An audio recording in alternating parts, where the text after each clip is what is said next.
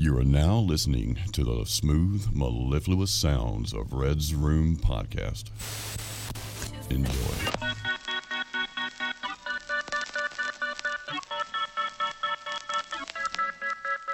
Welcome to episode number 30 of the Red's Room Podcast. I'm your host, Red. And I'm your co-host, Jake. And today we are talking about the sacred mushroom and the cross. As always, our references are in the episode description. And for this one, what we're talking about is this book right here, The Sacred Mushroom and the Cross, written by John M. Allegro. So you can get the book if you really want to dig into it. Going to kick it off by reading a short little section to give an overview of the topic. Fuck yeah. The book relates the development of language to the development of myths, religions, and cultic practices in world cultures. Allegro argues through etymology that the roots of Christianity and many other religions lay in fertility cults, and that cult practices, such as ingesting visionary plants to perceive the mind of God, persisted into the early Christian era, and to some unspecified extent into the 13th century, with reoccurrences in the 18th century and mid-20th century.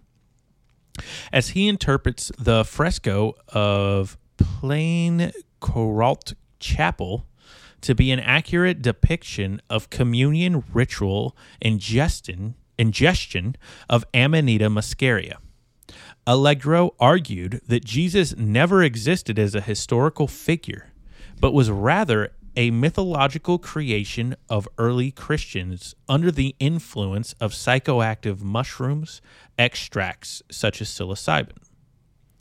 His unconventional claims have been subject to ridicule and scorn, as Time magazine put it in an article headed Jesus as Mushroom. Quote, to some biblical scholars in Britain, the new book looked like the psychedelic ravings of a hippie cultist. To others, it was merely an outlandish hoax. One described it as reading like a Semitic philologist's erotic nightmare. End quote. So far sounds pretty cool. Yeah, started off pretty intense there. So the book received a lot of hate right off the bat. Definitely. It definitely did receive a lot of backlash, and I think that's to be expected when you're going against the status quo. Yeah, especially if something like Christianity. I have on the wiki it talks about the reaction of the book. Okay, and there was a media frenzy when it was published in 1970. This caused the publisher to apologize for issuing it and forced Allegro's resignation from his university position. It's kind of fucked up. They made him lose his job there. Although in November 2009, The Sacred Mushroom and the Cross was reprinted in a 40th anniversary edition. So it did kind of make a comeback. But at the time, it was a very controversial book. That's pretty messed up. And, that is fucked up with him losing his job. But I can understand, especially fucking 50 years ago, that this was kind of a bombshell of a book that came in. Oh, yeah, absolutely, especially at the time. Definitely. Okay. Let's go a little deeper into this. Some studies of Allegro's work have given new purported evidence and led to calls for his theories to be re-evaluated by the mainstream. In November 2009, The Sacred Mushroom and the Cross was reprinted in the 40th anniversary edition, like you just said, with a 30-page addendum by Professor Carl A. P. Ruck of Boston University. A more articulate exposition of Allegro's insights into early Christianity and his discoveries studying the Dead Sea Scrolls was published in his 1979 book, The Dead Sea Scrolls and the Christian Myth. The work of Allegro has gained recognition and consideration by proponents of experimental psychedelia through pharmacological interaction, as Terence McKenna, who cited Allegro's claims of certain psychoactive fungi analogizing the communion, spoken in a live lecture in the 1990s. We covered Terence McKenna in one of his books. Yeah, on the last episode. Pretty cool that he cited him, and pretty interesting. I don't know if for those who aren't Christian know what the communion is. Yeah. So the communion is, if you've ever, you've probably at least seen it in movies when they break the crackers. Yeah, break and then bread. they drink the wine. The crackers representing Jesus' body, the wine representing his blood.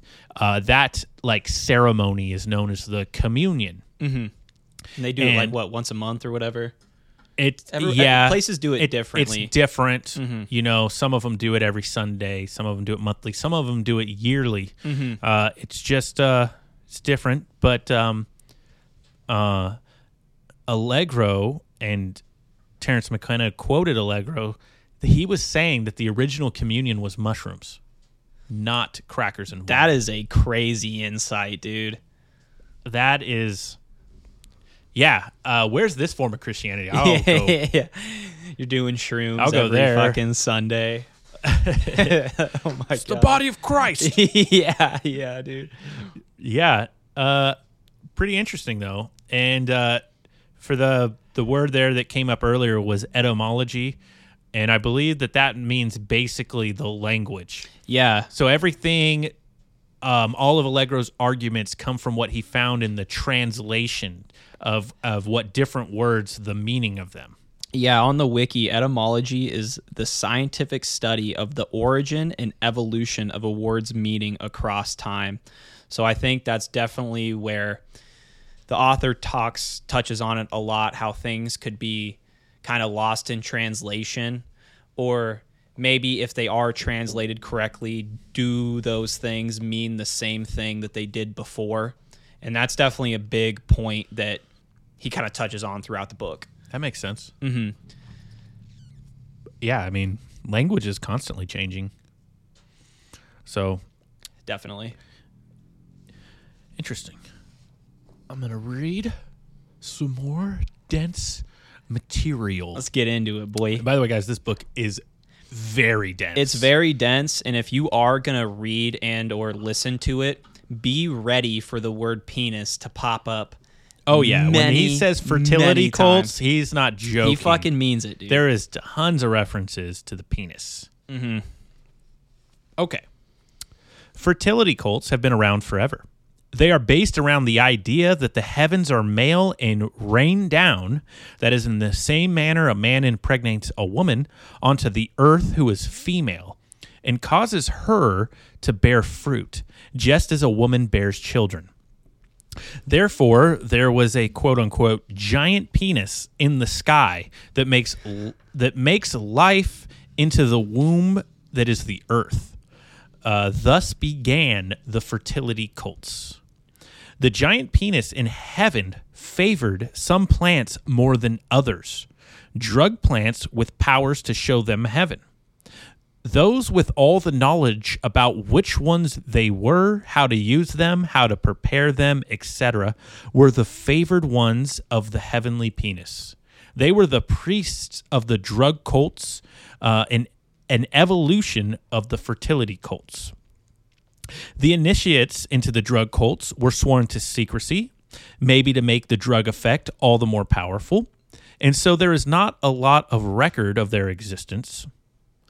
In the Iron Age, there existed a drug cult in Jerusalem whose sacred drug was the Amanita muscaria.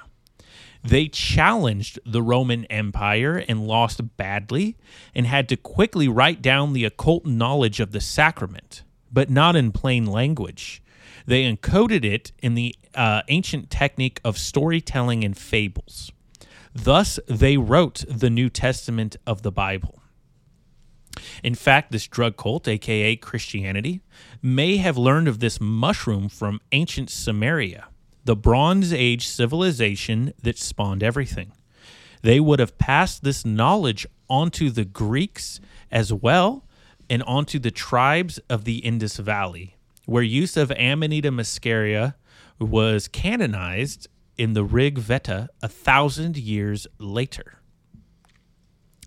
The main evidence for this theory is the study of words and new connections made possible by the discovery of Sumatra clay tablets. For example, the word sin is derived from the act of wasting semen, an affront to the god of procreation.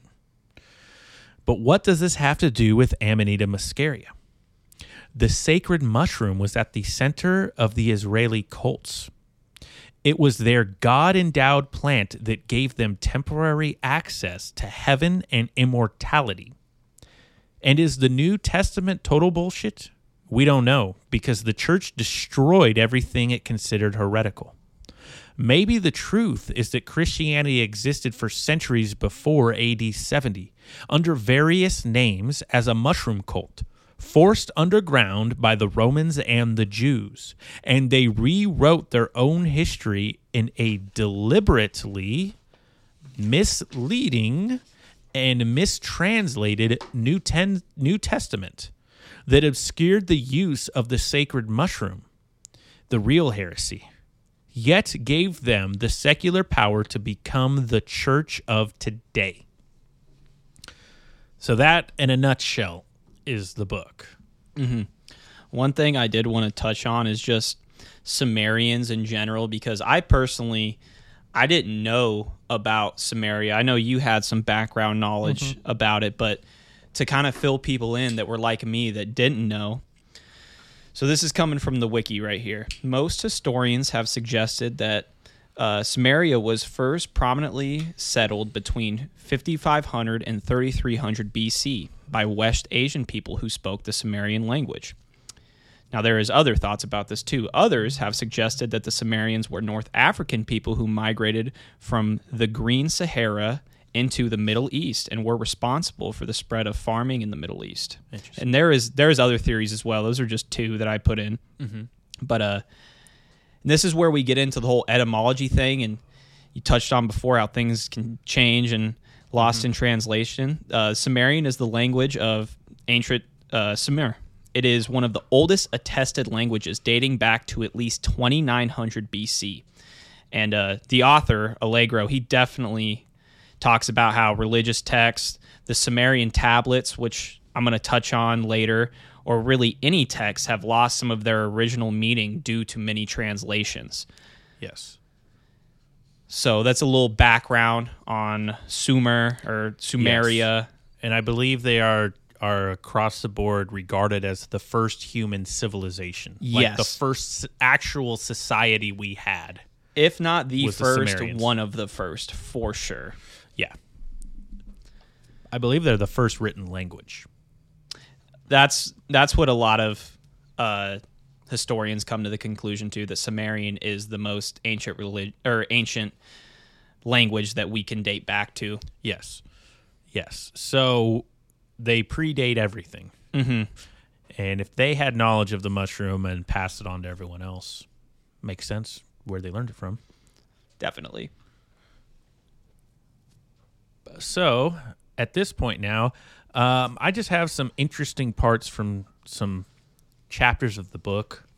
Just some notes I wrote down here. Okay. Thought this was interesting. In chapter 4, in the ancient world, healing and medicinal plants were very important. Your pharmacist, doctor, and priest were the same person. Healer and priest were two inseparable roles. Drug plants became the study of priests, prophets, and witch doctors. Their knowledge was well guarded and carefully used in rituals, such as the zodiac, as described in the Dead Sea Scrolls. The Hebrew word for Jesus, Yeshua, Joshua, comes from Sumerian Ayushua. Okay. The Greek fertility god Dionysus is in Sumerian is Ayanushush. It's spelled almost exactly the same if you were to see the spelling of that. It says, this is nearly identical and not coincidence. The Sumerian word shu, save, can be found in both. Jesus translates to semen, which saves, restores, and heals. And Dionysus translates to semen seed that saves, and is also comparable to the Greek word for healer, itself an epithet of Zeus. Yeah, So I thought that was interesting. I recall when I was listening to the book, him making connections between Dionysus and Jesus, and it is kind of compelling to me. Yeah, this was one of the ones that does look the same. I think he's got a strong argument there. Yeah. And I wanted to just give a quick I meant to bring it up earlier. The Dead Sea Scrolls, if you're not familiar with them, they are the oldest translation of the Bible that we have. Mm-hmm. So he's going off the most original scrolls that he can. These are the closest to the originals that he possibly could be translating from. Unless there's something we don't know about. That's the most OG source we have. Yeah, right now ever since they've been found, that's the best, closest one we have, oldest one. Mm-hmm. So I thought that was cool. No, I like it. I got another one here. So this one is from chapter 5. Okay.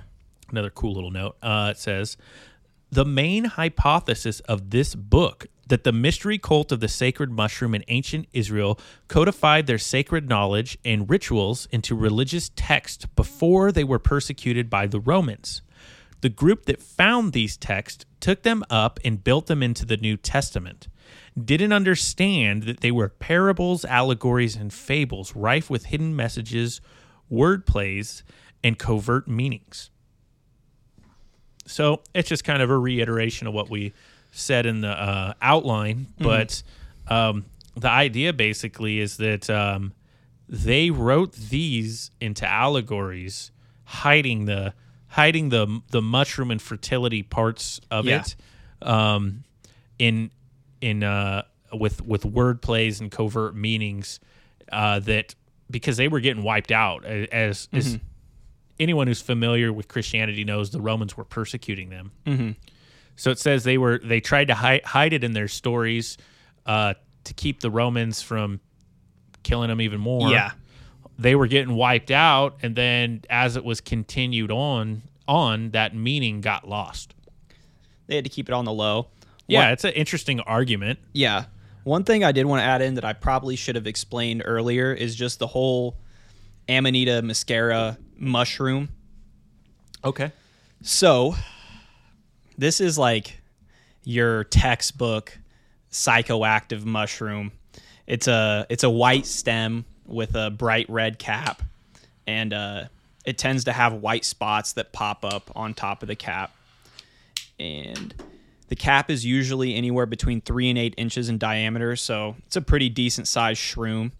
And the author kind of makes a connection with the whole fertility cult between the mushroom, and the mushroom can secrete a liquid which the author connects to fertility. It's a mainstay throughout the book. And one thing I noticed too that the wiki said was that the entertainment industry has definitely taken inspiration from the muscaria. If you think about the mushroom in Super Mario Brothers, Right. like that is totally a muscaria shroom. Makes sense. You know, and one thing I wanted to add in too is what is different about this psychoactive shroom, and it's not a psilocybin shroom. I have the chemical compounds right here.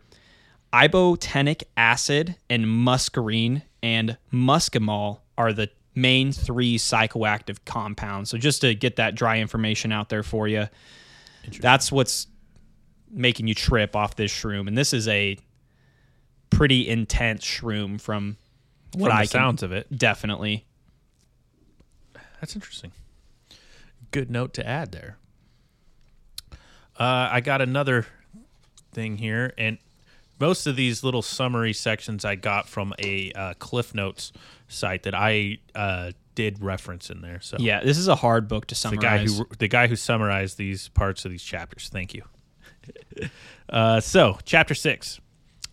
Many connections, some convincing, others seem a stretch, are made between strange biblical phrases to mushrooms and penises. Alternative names for words, incantations, variant translations, transliterations from other dialects, and reconstructed Sumerian originals are all used to show that the plain Greek is actually wordplay and allusions to a hidden layer of Semitic understanding. So again, it's reiterating things we said. Very interesting. I think you'd have to have a lot of linguistical knowledge to know that. Definitely. Yeah, and it makes me think of, there is a scripture that says to like keep searching for the hidden truths. Maybe it's the shroom. Maybe. Or maybe there is no connection. You know, That's true too. Who knows? Some of the connections he make are really good. Some of them seem really loose. But it's interesting nonetheless. I got one last one here for chapter 9. It says, in Genesis, Eve is tricked by the serpent into eating the fruit of the tree of knowledge of good and evil, and Adam follows suit. In the scriptures, it describes that the fruit of the tree grants them the knowledge, saying, quote, your eyes shall be opened, and ye shall be as gods, knowing good and evil, end quote. That's from Genesis 3:5. Allegro concludes that this fruit of the tree of knowledge is none other than the sacred mushroom. He also references ancient Christian art depicting Adam and Eve and mushrooms. Yeah. I think, is that on the back? I don't know how good you can see this one. Not very good. But Not very good. You can look them up online. They're real easy to find on Google. But yeah, there's art showing Adam and Eve and mushrooms. And to me, that makes a lot of sense, Definitely. actually. There's been a lot of argument over what the fruit of the tree of knowledge and good and evil was in the Garden of Eden. You've often seen it depicted as an apple, but no one actually knows what it is. The mushroom to me makes a lot of sense for that. Opening up your eyes, you will be as gods, knowing good and evil. It's the only plant I can think of that does that. Is any of the psychedelic ones, and the mushroom's the only one that you can just pick up and eat, I believe. I know there's DMT plants, but I believe you have to like prepare them with another plant, otherwise they don't do anything. So I find that interesting. And yeah, if you look up, there's tons of Christian art with mushrooms in it that's just really weird. Yeah. It seems out of place. Why the fuck? Why were they depicting that so many times?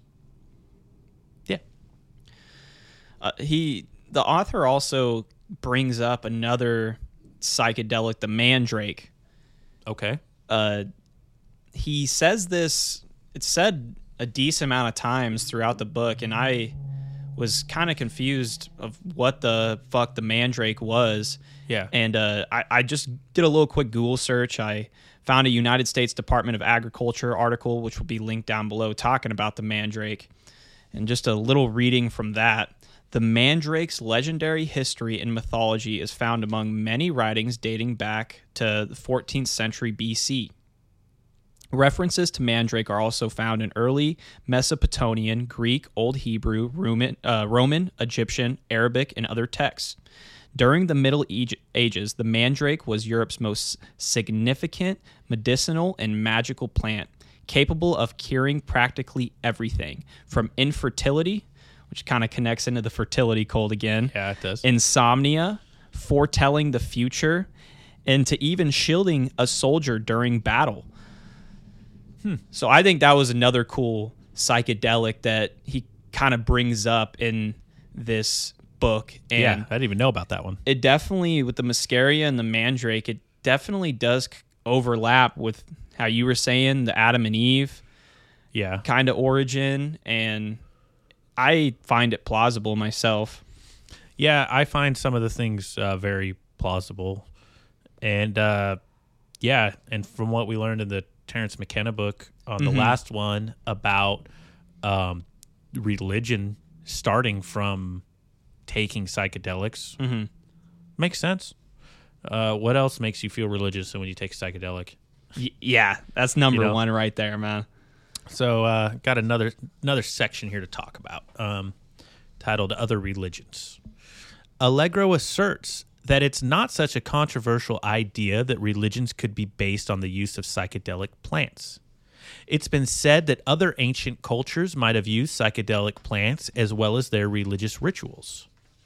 In Book 9 of the classic Hindu text, the Rig Veda, a pressed juice called soma is mentioned as something drunk by priests. Some sort of visionary state is reported. Quote, "Make me immortal in the realm where happiness and transports, where joy and felicities combine, and longing wishes are fulfilled." End quote. Some say that soma could have been a psychedelic mushroom, maybe the amanita mushroom. R. Gordon Wasson held this opinion. Terence McKenna in Food of the Gods says that a more likely candidate for soma, due to its better efficacy at inducing psychedelic states, is the Psilocybe cubensis mushroom. The mushroom can grow in cow dung in certain climates, which may explain why the cow has gained such a sacred status in the Hindu tradition. Yep. However, other academics claim that soma was cannabis. In addition, the blue lotus flower was worshipped by the ancient Egyptians and is now known to have some psychoactive properties. The Eleusinian Mysteries were initiation ceremonies held every year for the cult of Demeter and Persephone in ancient Greece. A drink called kykeon was consumed, which the Iliad says was made up of barley, water, herbs, and goat's cheese. In the Odyssey, however, the character Circe adds a magic potion to it. Some speculate that the barley used in this drink was parasitized by ergot, that is a fungus, and that the psychoactive properties of the fungus were responsible for the intense experiences that people reported at Eleusis. Ergot contains ergotamine, a precursor to LSD. This is why Albert Hofmann used ergot to synthesize LSD. Mushroom cults in Mesoamerica date back to at least 1000 BC, indicated by mushroom stone effigies found in the Guatemalan highlands. In addition, frescoes from central Mexico, dated to 300 AD, showed signs of mushroom worship. Sacred mushrooms feature in Aztec texts as well.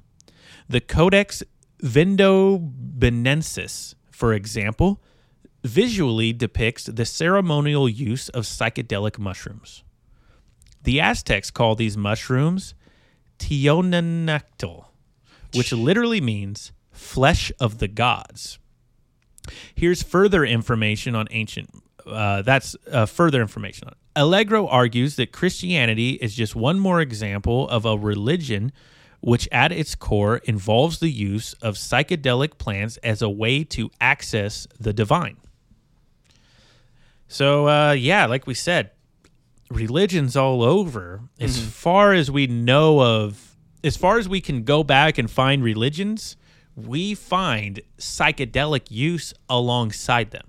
Yeah, I go back to the ergot wine that was supposedly used during like the days of Moses. There's theories about them fucking gaining enlightenment through like a ceremony and drinking this wine that had ergot in it. And I think it was originally in his time possibly the Blue Lotus. Okay, but we're not sure. There's no way to know. All we know is the Egyptians used that Blue Lotus in their mysteries that he possibly was part of.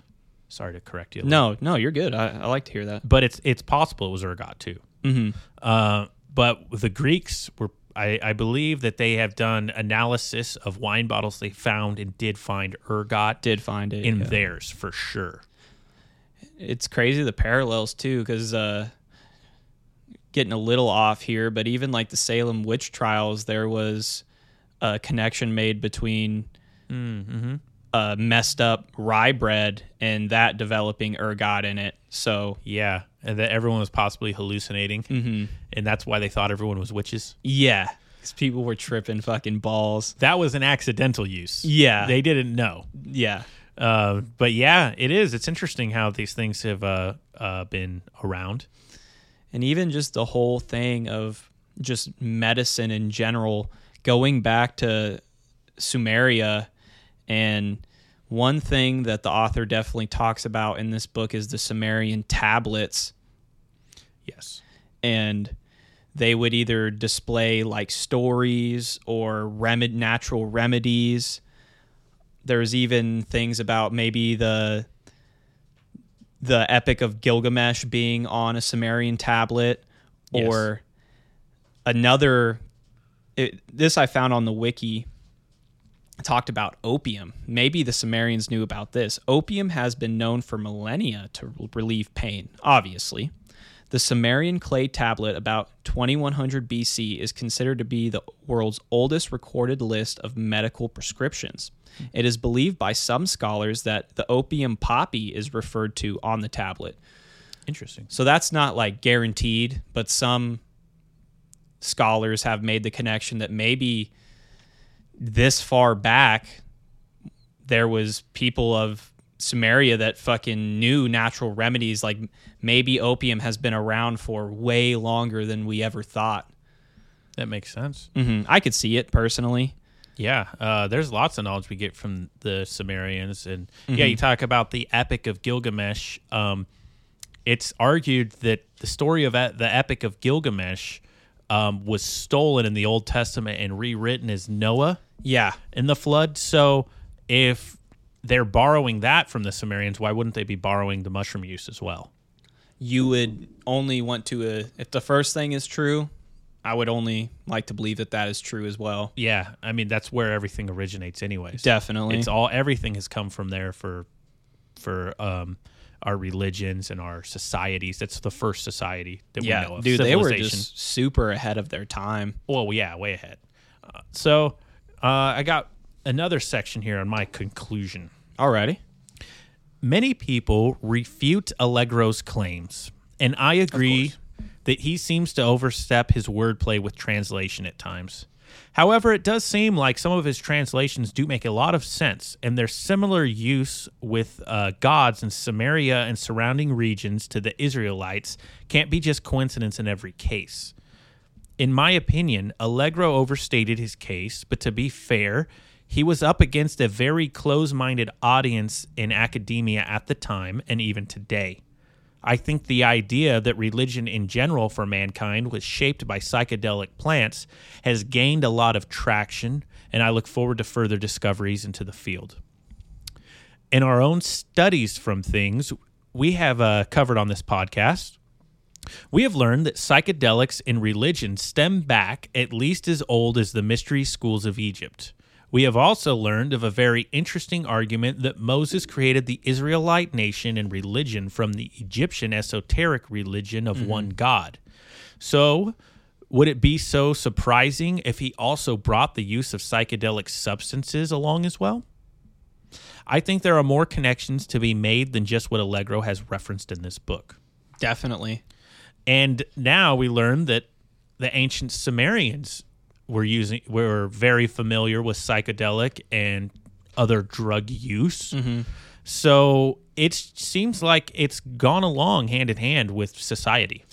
This is one thing where I totally agree. It makes too much sense to me, at least. Yeah, so I think the argument against Allegro would be the argument that Christianity is like the exception to the what we've seen, in that the religion comes from psychedelic use.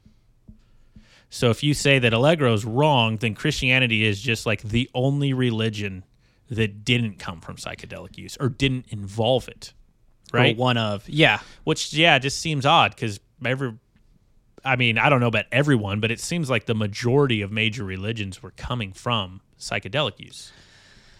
I mean, it just, if you put yourself in like an ancient human's shoes that fucking you start tripping balls, like you might take that as a fucking experience from God or whatever. And right. It makes sense to me. It makes a lot of sense to me too. I get why people have a problem with it though. Definitely. Yeah, get that. definitely. And I'm not saying that it's factually true. I don't know. I wasn't there. I don't know either. And I don't think that there is enough hard evidence to say it for sure at this point. But I think it's a very good case. I'll say that much. I think it's a good case as well. Yeah, and like I stated in there, I think there are some translations Allegro makes that are too loose, too much. Yeah. Like this relates to this, so and it sounds like this, and it's like, well, how do we know that for sure? Like anyone could do that with anything. I feel like you can say they're similar, but some of the things he argues are definitive. To me, don't look like definitive evidence. I agree. It's definitely fucking hard to say, but one thing for sure that I totally agree with him is the whole idea of things being lost in translation. Definitely. And not meaning the same things they used to mean. Yeah, and I wonder too, like, we all know that the Catholic Church has hidden a lot of knowledge that they have down in their vaults. Mm-hmm. What's in that Vatican vault? Maybe they're holding some evidence that's the key to this puzzle of the origins of Christianity that would help sum this up. Maybe we're looking in the wrong direction. Yeah. Or maybe they have evidence to support this. It would be, I think it's a crime that they just hold all that stuff down there. It would be so awesome to really, get some insights into what they know that they're not sharing. Another thing that just kind of popped in my head, because there's theories about the experience with the burning bush. Yeah. The acacia bush, I believe, and maybe that some DMT is in there. Yeah, that's talked about, that when Moses saw the burning bush in the desert, that acacia bush contains DMT. So it could be describing a hallucinogenic experience, which, when I first heard that, it was an interesting idea, but I think knowing more about how psychedelics were used in religion and used by priests in religions to communicate with God, now it makes more sense that maybe he was purposefully performing a ceremony to communicate with God. That it makes a lot more sense now that I know more about these types of things, these situations. Mm-hmm. One thing I did write down as I was listening to the book, and I'm not going to lie to y'all, I listened to the first half of the book. I got through the first 9 chapters, and I was pretty much done after that. It is a great book, but it's a hard read. But it's dense. One thing that Allegro says is that you could visit the heavens or the underworld, and I kind of want to perceive that to the Mascaria or whatever trip that could take you to where you wanted to go, Yeah. I think it's with intention, with the ceremony around it. You can visit either. Like you were touching on in the last episode, intention is definitely a big part of psychedelic drugs. So if you went in with the intention that I'm going to see fucking heaven, maybe you could. Yeah, now I'm kind of thinking of the Greek story of Morpheus going into the underworld. Yeah. Maybe that's how he went. Like I've kind of touched on fucking with the Mandrake and different psychedelics, it has definitely made waves in different areas of the world, and Greece was definitely one of them. Yeah, they're huge users of it back then, which we covered that in an earlier podcast too. I forgot what that one was titled, but we talked about the Eleusinian mysteries and the Egyptian mystery schools. There's a lot there, and they're finding more and more about that. So who knows what we're going to find in the future, right? Yeah. I feel like part of it, though, is a lot of this shit is just so ancient that I don't know if we'll ever fully know. Like, it is so old, dude. I mean, who knows? They never thought they would find the Dead Sea Scrolls, but they stumbled upon them in a cave that was so dry that they were just so well preserved, where in another climate they would have been destroyed. True.